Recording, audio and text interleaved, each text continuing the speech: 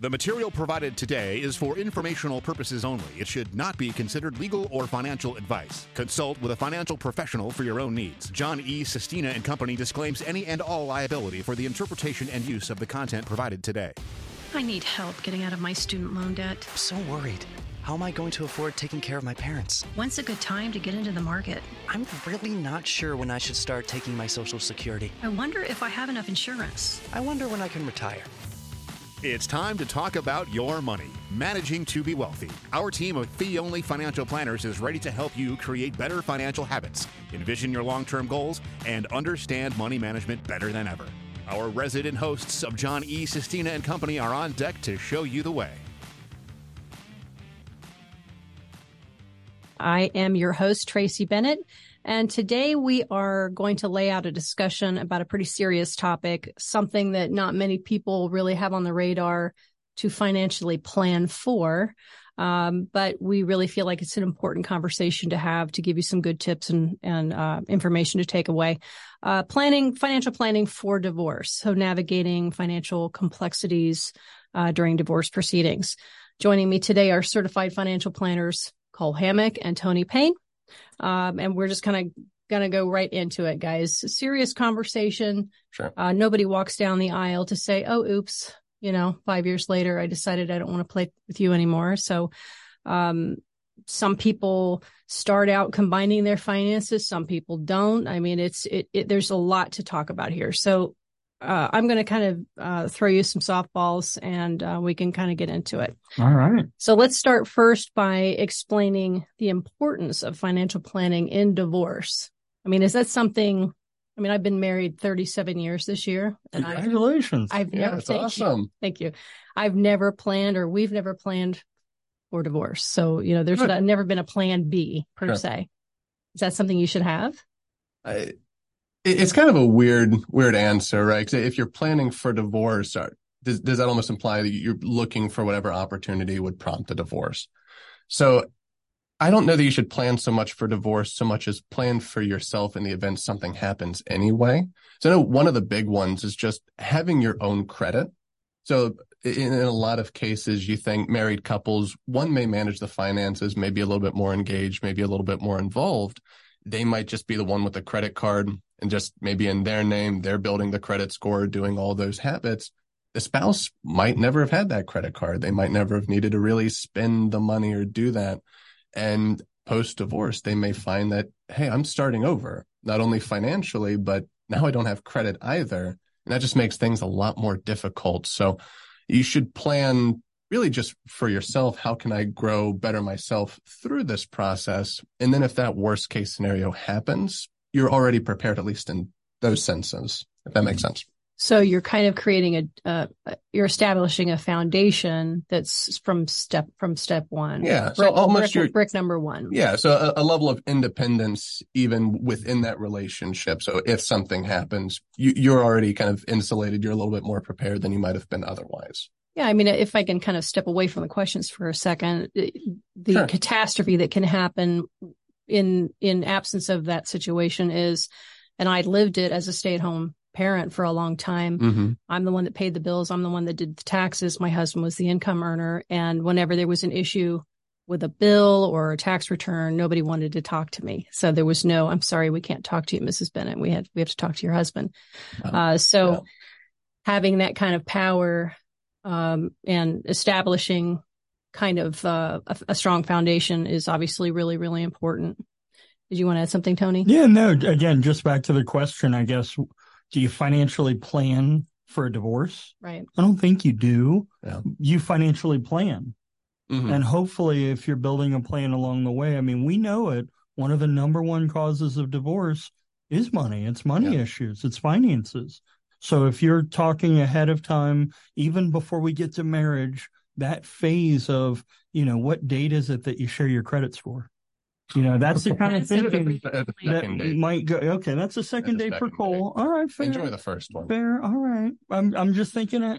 I say ahead, but really this is behind, because when you lay the groundwork, sometimes you may not have this ever be an issue. Nothing to ever worry about. Cole, you laid out some really good points, though. I mean, the idea of independence for each party in there for the betterment of everybody. Absolutely. One big one that I think of, I know we'll get into later, but it's the idea of if one spouse is going to stay at home, perhaps they're the stay-at-home spouse, they take care of children, what might that mean for them in the event of a divorce from their Social Security, their earnings, their income? I mean, when you think about that value of a parent staying home, that's really important. But then you think about, well, I'm not earning any Social Security credits. I might be getting half of so-and-so's, but that's not a full benefit as if I was working in the workforce, let alone if I was getting a 401k match. So there are a lot of considerations earlier on when we're deciding how we might run our household or what the family's going to look like that will really play into, I hate to say how messy a divorce gets, but how bad it is or financially impactful. Well, let's say we're 15 years in and we've already done all of that. And now we're dealing with the inevitable separation of what's mine and what's yours kind of a situation. Why is it so important? And I mean, how's it really different from regular financial planning? I mean, can we go through some of those bullet points? How's it different? The separation aspect? Financial planning in a divorce versus financial planning in a married couple situation. I think, it does get a little bit more difficult in the sense that when you're working with spouses, everybody's on the same page. You can communicate.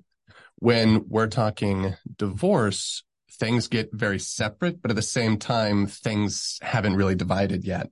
So you have to be able to walk a very fine line in terms of what we can communicate, what we can talk about, what to expect before the proceedings actually happen. So divorces, I think, just in general, from a financial standpoint, they are, to your point, very complicated. Well, and the other point, too, I might add is, Sure. I don't know how different it is because it's a process. I mean, you want experts involved. You need to have the data. You need to have the documents. If there is a prenuptial agreement, which we'll get to, it makes it a lot cleaner. It makes it a lot easier. It makes it very clear. But at the same time, you have to really spell out what was even there in the beginning. So that's something, if you go through that or if you've gone through that with an attorney, they'll ask you, what do you own currently? What do you have currently? So you list these things out. At the end of the day, you might have said, well, here's what we have now. And that's usually one of the first phases the attorneys go through, is that discovery of, what are we even talking about? What is there to divide up here? And that can be contentious. That could take a while depending upon what's there. Yeah. And then just figuring out what's equitable, because I'm sure we'll talk about alimony, child support, that adds to that equity aspect. And that another layer that adds complexity. Right. And this is where, exactly. And such a transition. I can't help but think of John, our founder here, Sistina, but the idea of when you have a year of major transition, like a death, it's probably best to just go on pause for a minute. Take a deep breath. Find out what life's going to hold next. Don't make any big major financial decisions. I mean, you may be forced to. There might be some things that are thrown upon you, but at the end of the day, hopefully you can take that time, focus on other things just day to day. And then when the cards are dealt, then you can come back to, what's my long-term plan? And I think organization is key. Obviously, communication is key, but in a divorce situation, things are probably so emotional and ramped up. Right. You're probably not tending to those kind of details, but having, your living expenses, very well having a full awareness of what your living expenses are as a couple so that you can determine what you can live on as a single individual. That's a big part of it too. So the everyday utilitarian aspect of, what do I need? You're hitting one of the major pitfalls of it, though. I mean, you're going from sometimes, whether it's one income or two incomes, either way, that household had one set of expenses. With a divorce, now there's two. Yeah. Kids get two Christmases. My math basically says that's two separate roofs. That's two separate insurance bills. That's two separate sets of cars or vehicles usually. I mean, all the things that you might have been able to save on or get by on as a couple, now each person has to bring that to the table. That's the math too, where it says, ooh, this is going to add up to, it's not just half and half. Sometimes it's 100%. Would you say that to make things smoother as people are starting out, gather your professionals first, your team of professionals? Would that be sort of the first step? Always. Like, that doesn't just include attorneys, but it includes, potential certified financial planners, insurance agents, CPAs. Absolutely. Anyone you can get in your corner, you want in your corner. It's a big decision to make, a lot of financial implications. So you don't want to leave any stone unturned. Well, you guys are CFPs, so I know that you've encountered, over the years, situations where you've learned great strategies and creative ways to navigate these things. So tell me, what are some of the common money problems people face during a divorce, and how can really good planning solve that, especially when things are emotional? Yeah, well, I imagine very few divorces actually end up amicably, unfortunately. So very, very serious. So I think one of the biggest pitfalls is people not providing all of the information that's asked for. I know that there's a lot of instances, whether you see it, read about it, whatever, but people tend to withhold information, whether that's income or, hey, I set up this bank account, my wife doesn't know about it, I'm not going to report it. They will find out. That's going to cause a lot more problems for the parties along the way. So be open, be honest, share everything you can. That's going to prevent as much trouble and lawyer fees as well. But yeah, just share. Something you said there too, Cole, I'd add on is the idea of attorney fees. I mean, the idea of counsel. There are, and I've been approached by those where they've said things are amicable. We think we can do this on our own. We think we can save the attorney fees. We can just fill out this form. I see you smile. Not a good idea. All right, take the words out of my mouth. Why not? Well, with any sort of legal proceeding, you want separate counsel anyway. But even if you think things are great, they probably aren't. It's good to have a court order for whatever reason, especially if kids are involved. Things get a little bit more legally, for lack of a better word, in terms of custody agreements or whatever it may be. I'm a product of divorce myself. So having an idea of, hey, this is what you should expect, do that through the courts, set up custody agreement. If it ends up being alimony just based on income, you really want that separate representation, someone looking out for your best interest, your benefit. And that's really important to keep in mind, because each of those are going to be different sometimes. For sure. I mean, again, we'll hopefully be able to get an attorney on here, a couple, to interview them and have the experts give us a little advice in the future. But the idea of, there's this common, I just see it a lot, where perhaps one party stays in the family home, maybe keep the children in the same school, and there's this expectation, I'll continue paying for that lifestyle, but it's going to stop when the children are out. And there might be a lot of missed opportunity there for that other party, the one who's staying in the family home, perhaps with the children in that school district. They might be leaving a lot on the table, providing that lifestyle for a couple of years, but at the end of the day, they might be giving something up. I mean, again, it's just difficult. This is very utilitarian, but, I know we've kind of touched on it, but let's get a little deeper into the details. How does somebody who's going through a divorce manage their money while they're going through the divorce? If you're trying to separate everything, I guess mediation is going to dictate how well you do that, right? And we're not attorneys, but on the financial planning side of it, what are some bullet points we can give people to start with? I'll let you lead on this one, Tony. Okay. All right, Cole. You took the words out of my mouth on the last one. Let's see if we're thinking alike. I know a big one, and this is also back to Cole's earlier point of, even when things are great, when things are good, having some of that financial independence. And for a lot of reasons. If it's a joint bank account and there's an issue at the bank and they don't know an identity or something, you may be you, but they may not let you have access to your account, not because it's not your money, but because their compliance department isn't comfortable moving the funds or releasing them. I mean, there's a lot of horror stories there about joint bank accounts in a marriage, or accounts being perhaps raided. I hate to say it that way, but the idea of, if so-and-so pulls all the funds out of our joint account and there was money there, but now there isn't, and the credit cards are canceled, what do I do? And that goes back to the idea of perhaps financial independence while things are well, while things are good, for all the right reasons. But hopefully, if you have some of that money in your own name, credit in your own name, those are things that will allow you that little bit of a springboard, hopefully to have a cash reserve, some credit in your own name where you can take that next step.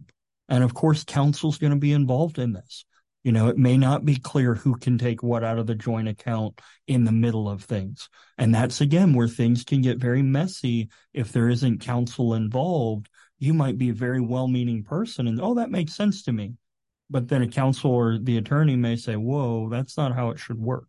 So that's, again, why we're just cautious. And when you're going through this process, make sure you're talking to an expert.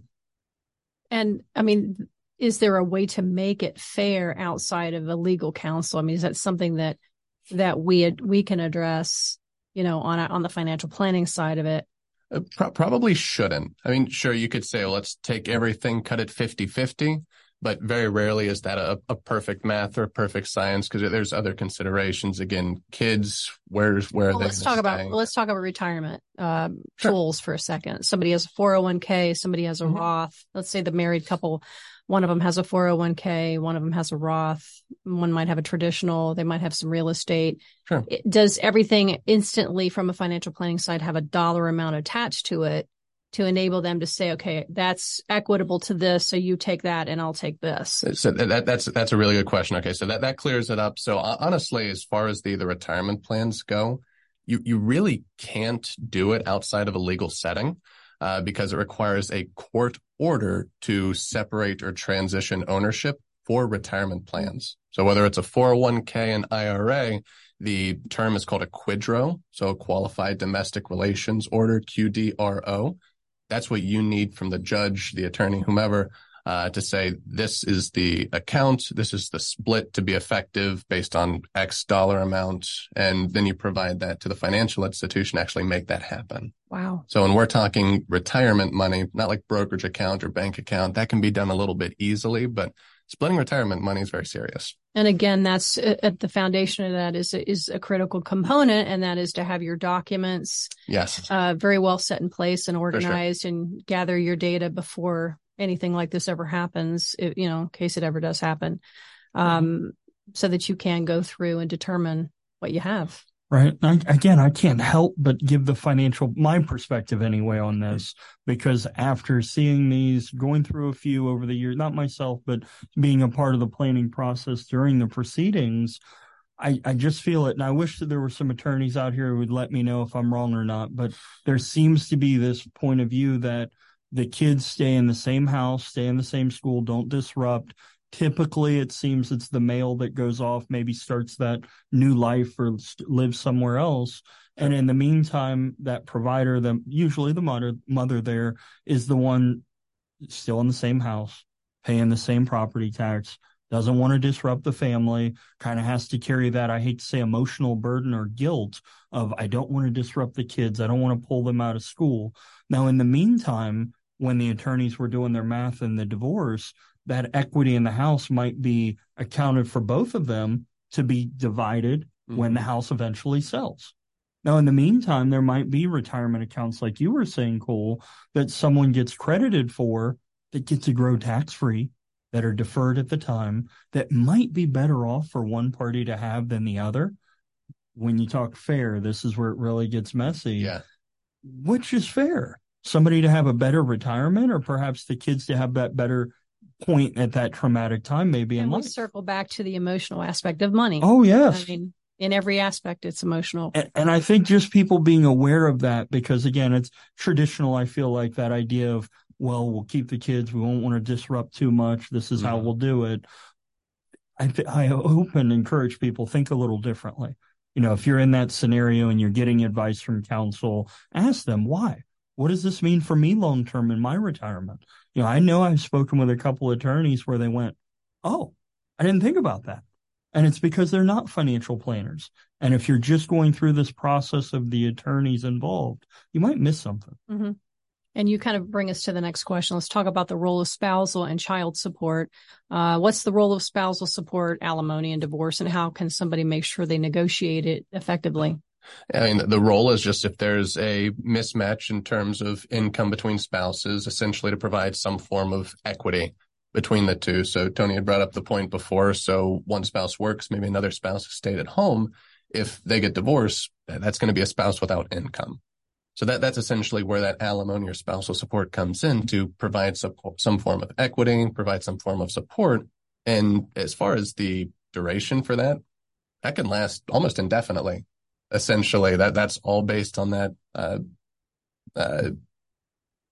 I guess, attorneys, or based on the judge's orders, rather. So that one's kind of where you can negotiate. Child support's a little bit different. So, right, we're basically providing support for children until usually they're 18, at which point that support stops. So that's support meaning, I mean, how this, and we're not attorneys, so this is not a conversation we want to kind of take on in that aspect. But if there is a financial aspect to that question, how do you determine how to negotiate what your kid needs? What do you take into consideration just besides clothing, food, and shelter? Yeah. So child support's usually more income based. So that one's, okay, well, my ex-spouse at this point makes X. I'm the primary caregiver, the custodian for the kids. They're going to pay me a percentage generally of whatever that is. That may be multiplied by the number of kids, but that's kind of the idea there. That one may be a little bit more difficult to negotiate. That one's a little more open and shut. It's just the alimony aspects. That one's a little bit more negotiable. I figure that one's not just based strictly on income, rather, what do I actually need for my support? How are we going to make that equitable? And we know each state's a little different too. I mean, you said it, Cole. We're not attorneys. There's a lot of caveats there. Some states are different. They'll raise the ages on things. But the idea, like you were saying, Trey, what does support mean? That might mean saving for college, having some requirement in there to be funding a 529. That could mean having life insurance. You know, hey, if I'm relying on the spousal support and something happens to them, well, then what happens? Sure. There might be a need for life insurance in that discussion as well. So there's a few things. Parental life insurance or life insurance for the child? Oh, good question. Parental. Okay. So perhaps that parent who was the main breadwinner, for instance, if something happened to them and they were the one paying child support, well, then that child support stopped. And if there wasn't an estate, maybe they're a big spender or something, you could dramatically see your life change. And that's where, again, with the good counsel and attorneys, hopefully within that divorce or quidro, the domestic relations order, there might be a decree saying so-and-so has to carry so much life insurance. And that's where we think the financial planning piece of this can come in as well, because it's really important to make sure that's staying current. Yeah, and that's actually a great point just to speak up there, because I feel like that's one that's probably missed the most, is that we need to maintain a certain amount of life insurance. Because I'm sure you've seen a lot of divorce decrees over the years. Unfortunately. We request those, we review those. I mean, life happens, we know it does. So just to be on top of that, and we're asking questions, probing questions, or, hey, we saw this, you know about this, and oftentimes they're surprised by it. What are some of the surprises? Well, really just that life insurance. I mean, you're talking about beneficiary, on the beneficiary side? No, just actually having life insurance. And you do want to list that ex-spouse as the idea. So that might be one of those gaps. Hey, I'm divorced now. I'm going to name the new spouse or name whomever. That creates some issues with the courts. It's very clear with that divorce decree. We might almost call it pledged. You know, I'll try to simplify it a little bit, but the idea is, you know, couples married, they get divorced. That person who's left the household, they're out earning. The other one's still taking care of children, receiving child support and alimony. Something happens to that person who's in the workforce, they've got to maintain some life insurance. Well, that's what we think anyway. It's not always a requirement. Sometimes it's overlooked. And then if something happens, you're stuck. Wait a minute. I'm sorry to interrupt. So you and I are married. We're getting divorced. Yep. We don't like each other. Oh, we didn't. And Whose fault was it? It's always his fault. Yeah. Fair enough. Can I take out a life? I mean, we're not insurance agents. Let's say that. No, but this is a great can I question. take out a life insurance policy on you, even though we're not married? And do you have to sign for that? I mean, how does that work? Well, now we're getting into one of my favorite phrases. Insurable interest? Oh, insurable interest. That's the word of the day, phrase of the day. If you have an insurable interest in someone, you can typically buy life insurance on them. Do you have to prove purchase. that? I mean, what's that look like on paper? It usually goes through what's your relationship to the insured. That's how they ask it on the box on the form. But the idea would be, depending upon the divorce decree or what's going on, it might be, Tony, we need you to carry $2 million of life insurance until the kids are 26. Mm-hmm. Okay, I've got to go buy my $2 million policy. I've got to show proof of coverage. And Tony has to pay for it. Yeah. Yep. And hopefully you're asking for proof of, hey, did you pay your premium this year, knucklehead? Mm-hmm. Are you sure you're paid up? Can I prove that? And that's the kind of communication that Hopefully attorneys are doing back Talking and to me forth. like that is what got us in a divorce in the first place. Exactly. I was nervous. Well, these are the things though that, could be overlooked, and the emotions, we keep saying it, but you're worried about the kids, you're worried about other things, you're worried about family. It's a rocking time. You're not necessarily worried about what's my Social Security going to look like. Mm-hmm. And that's where we're trying to bring it all the way around here and be holistic. Oh, I think in a regular couple situation, married couple situation, I don't think people even address Social Security until retirement's like on the horizon. Yeah. That's not something people get into the practice of even looking at when those, I mean, I can relate to that. I would look at it and what am I supposed to do with this? Okay. Is it right? I don't know if it's right. So do your research. Check your earnings report. Right. Make sure it is. Right. Right. Every couple's a little different. Every family's a little different. But like we've been leading in with, sometimes the idea of independence, having that part-time job maybe in the summers, doing something, helping the kids, but also working. I mean, these are the kinds of things too, where you'll have an earnings record, you'll have some credit history, perhaps an independent bank account. I mean, these are the kinds of things that everyone's different. And dare I say, when some person is earning a large amount of money, it's a lot easier to say, no, you take care of all this. I've got it. Right. And deep down, that may not always be best. Mm-hmm. You might want to still be looking out for yourself, not selfishly, but because that's going to make everybody better. What are some of the mistakes people can make when they're on a financial planning side? I mean, we've gone through a lot of things they can do proactively, but in your many years, what kinds of things can you suggest would be mistakes, financial planning mistakes to make in divorce?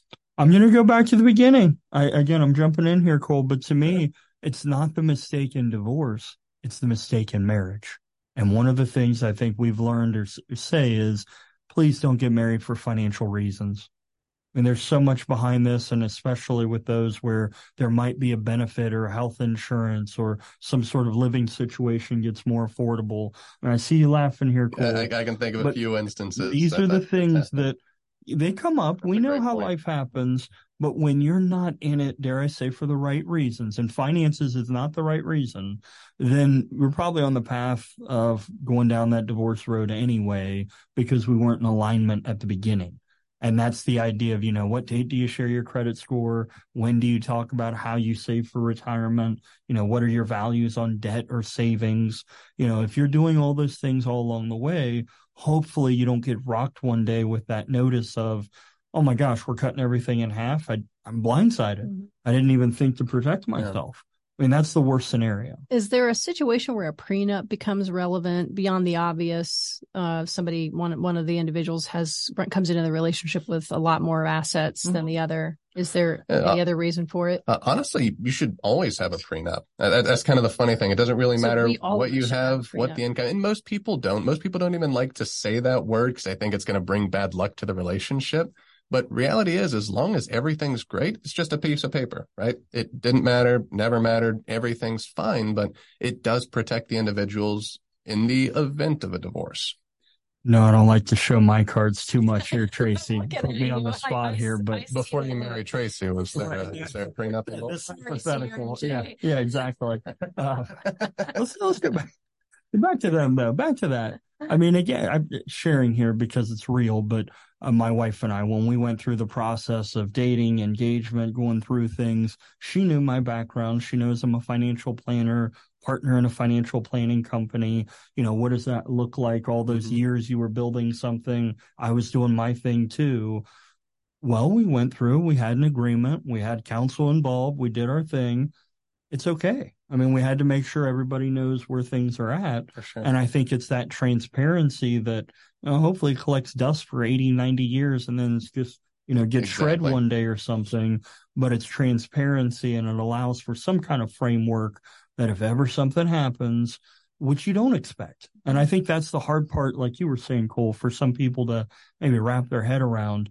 I'm going into this fun, exciting thing. Why do you want me to talk about the worst result? Right. And that's the hard part. But when you're talking about the worst result, so again, like a business, no one wants to talk about separation while things are good. But that's the time you can agree. That's the time you can really discuss and be open about things. So the idea of, what's our living situation? What's fair? What kind of support did we do for family, together, separate? These are all things that if you can do that when times are healthy and you can come to some neutral kind of groundwork, it's a lot easier than fighting when things are really hot. That's my thought on it. Gives peace of mind. We like that's one of our favorite things. Yeah. Nice. All right. So Cole, I'm going to ask you a question. What tip would you give somebody that, we talked about how not to get there, what to lay the groundwork so that if you did end up in a divorce, you could recover. But let's just say somebody didn't do all those things and they're in the throes of a divorce. What tip would you give them to protect their financial security? So we're already in it. So at this point, accounts are set up, right? We're midst divorce. Just make sure we're setting the stage, right? Yes. Okay. We'll go back to it. Just get separate counsel. You want to reach out to an attorney. I mean, that's priority number one when we're getting a divorce. Separate counsel, set the stage. Here's what I have. Here's what they have. Now what? Because otherwise we're looking at, maybe what's already there, but there's not really a lot you can do. Maybe not a lot that you should do without getting into some issues as far as hiding money, doing anything like that, right? We don't want to do that. So I think just work very closely with that attorney. Tony, what about you? Same as Cole's. I'm stealing his again. If Perfect. you're so paranoid or so worried about overpaying a professional, at least shop around. At least shop around. You will find some attorneys who are very willing to work with you and to come up with either a payment plan or they have a flat fee for things. This is where if you put in the effort, and it means phone calls and not getting called back, getting off of work and making a meeting at an odd time. This is going to be somebody that you're relying on to make a lot of big decisions that you may not even know about. They're almost like your legal fiduciary. They're going to be setting things up in their mind, what's right. And the better your relationship or the better you can communicate with them, it's going to help this whole process if you ever get there. So to me, that's the big deal, is make sure the person you're going to work with as your counsel is someone you're comfortable with, you're familiar with the billing setup. It's something that you really buy into. Well, these are simplified questions and fairly simplified answers, but should provide some clear understanding into the insights of the topic. And we hope it was helpful. We are a fee-only financial planning firm. And if you have any questions about this topic or any others, feel free to give us a call. We're happy to sit down with you for a free consultation for 1 hour to talk to a certified financial planner professional. Check out our website, Managing to Be Wealthy. Click on the pictures, get to know us a little bit. We love what we do. We are about helping people. We hope we can give you some tips and tricks to do things better. So thank you for joining us. Stay tuned. We've got some fun things on deck coming later that we will be announcing. And we hope that you'll come back and learn more and increase your financial literacy. We are Managing to Be Wealthy. That's a wrap for today's episode of the Managing to Be Wealthy podcast. We help you make the most of your money without any hidden fees or commissions. Remember, the best investment you can make is in yourself and your financial future. Keep listening for more expert advice and tips. And don't forget to subscribe to our podcast.